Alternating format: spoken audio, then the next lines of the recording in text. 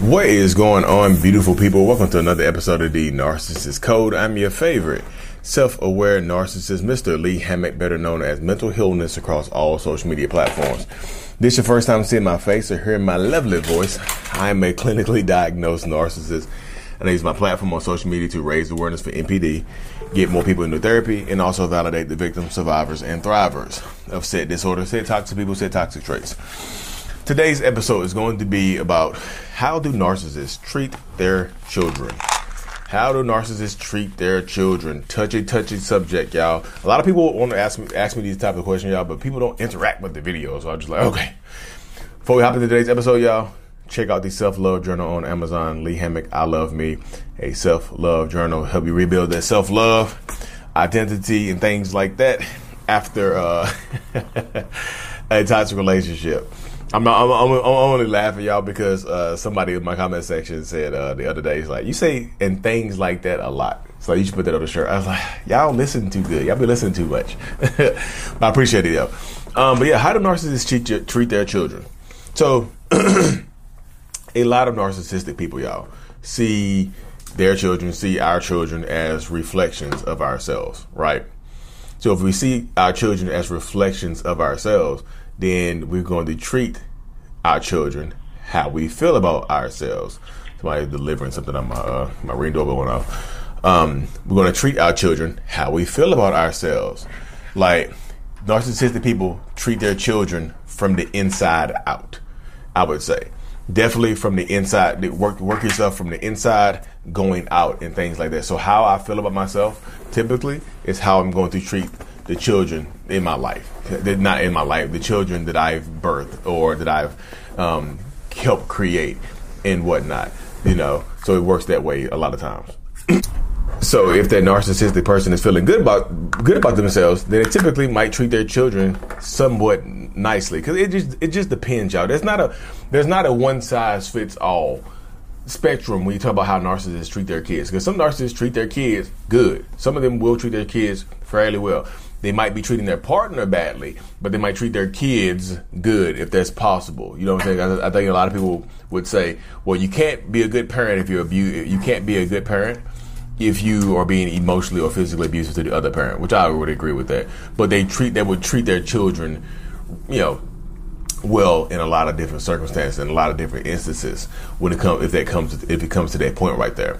But yeah, narcissistic people tend to see kids as reflections of ourselves. So how we feel about ourselves, how we're going to treat our kids. If we don't like ourselves, y'all, if we hate ourselves, if we dislike a lot of the things about us, then and our kids reflect that back to us, then we're going to treat those children like we don't care about them, like we don't like them. You see what I'm saying?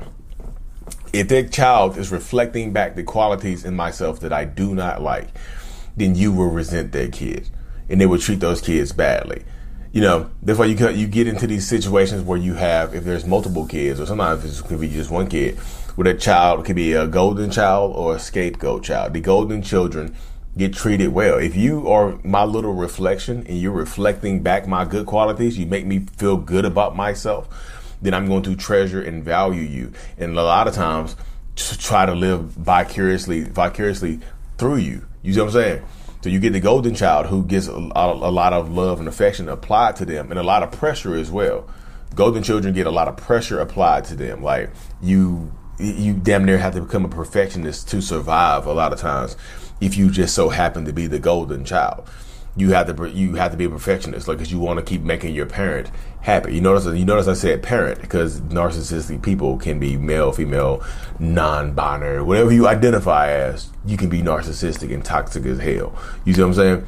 And so it gets into that space right there where, like, the golden children are going to get treated. They're going to treat the golden children well from the outside looking in. From the outside looking in, it's just like, damn, hey, that's your little carbon copy right there. You treating that kid just like, hey, you love that one. You love that one. Yeah, you love that one because it reflects, it make you feel good about yourself. Narcissistic people are all about validation and supply and things of that nature. So they're going to be looking to get that from people. They're going to be looking to seek that from people and whatnot. They're going to be looking to achieve that from others. You see what I'm saying? So as that goes on, as that continues to build up and stuff and things, it's going to go that way. This is just one of those things. It's going to continuously go that way because that's how narcissistic people work, y'all. That's the mindset of it all. That's how it's going to continuously work, and it's going to keep going that way until something happens, until something abruptly happens. Like they're going to keep treating their kid away, keep treating the golden child like a golden child until that golden child does something that makes that narcissistic person resent them. You see what I'm saying? Because sometimes you can transition from going to be treated as the child of a narcissist. You can transition from being treated well to being treated badly almost overnight. Because if you start reflecting back the qualities that narcissistic person does not like about themselves, they start resenting you as their own child, as somebody who might look like them, as somebody who might act like them, and they might start treating you badly just because you start acting because they look at you differently. You know what I mean? It happens all the time, y'all. It happens all the time in these relationship spaces, in these relationship dynamics. That's why I try to tell people, they're like, hey, you have to be very wary about this, because you can go from the golden child to the scapegoat in a little bit. Because the scapegoat children, if you've been the scapegoat child of a narcissist, you probably reflect back the bad qualities of the narcissistic person. When I say bad qualities, I don't mean you're a bad person. Now, I don't even mean that society would perceive them as bad qualities. The narcissist perceives them as bad qualities. The narcissist perceives them as qualities that remind them of themselves and the things about themselves that they don't like. So they're going to treat they're going to treat that scapegoat child as the scapegoat. You're going to get blamed for everything. You're going to also have to be a perfectionist, but your perfection or your attempt at being a perfectionist is not going to be rewarded as much as if you were a golden child. The scapegoat child has to be perfect just to survive. The golden child has to be perfect to survive, but also to get that attention and validation from that narcissistic parent. You know what I mean? Because as a father that has narcissistic personality disorder, my mind works a very similar way. I've had to go to therapy to try to course correct this, because it can be disheartening. Because I want to value my kids regardless of who they are. I want my kids to have their own identity. And if you are the child of a narcissist, a lot of times you don't get to have your own identity. If you have your own identity as the child of a narcissist, they treat you like an outlier. They treat you badly because they want you to be who they want you to be. If you have your own identity, if you push back, if you try to set boundaries on your narcissistic parent, even as a child growing up, they resent you. They treat you badly. They push against your boundaries. They abuse you physically, mentally, emotionally, and verbally. They abuse you in every way possible. You see what I'm saying? They will. They will, because you push back, because you set boundaries. We all know that narcissists don't like boundaries anyway, but it does get to that point, into that space where you get a lot of them who act different, who act out, who tend to want to act out, who tend to want to behave in a certain type of way because they are the golden child, because they are the parents. Narcissistic parents demand respect, and they feel like golden child, scapegoat child, whatever role that you're playing as a child of a narcissist, they demand respect. They demand not only respect, they demand compliance. They think narcissistic people think that their kids belong to them. Like, your life is a loan. Like, the fact that you were born and you're walking on this earth is a loan. Like, you are in debt to that narcissist for the rest of your life. This is the mindset of a lot of narcissistic people. Like, hey, you were only born because I allowed you to be born. You're only here because I allowed you to be here. You know what I mean? So you should be grateful that you were birthed and that I sacrificed for you.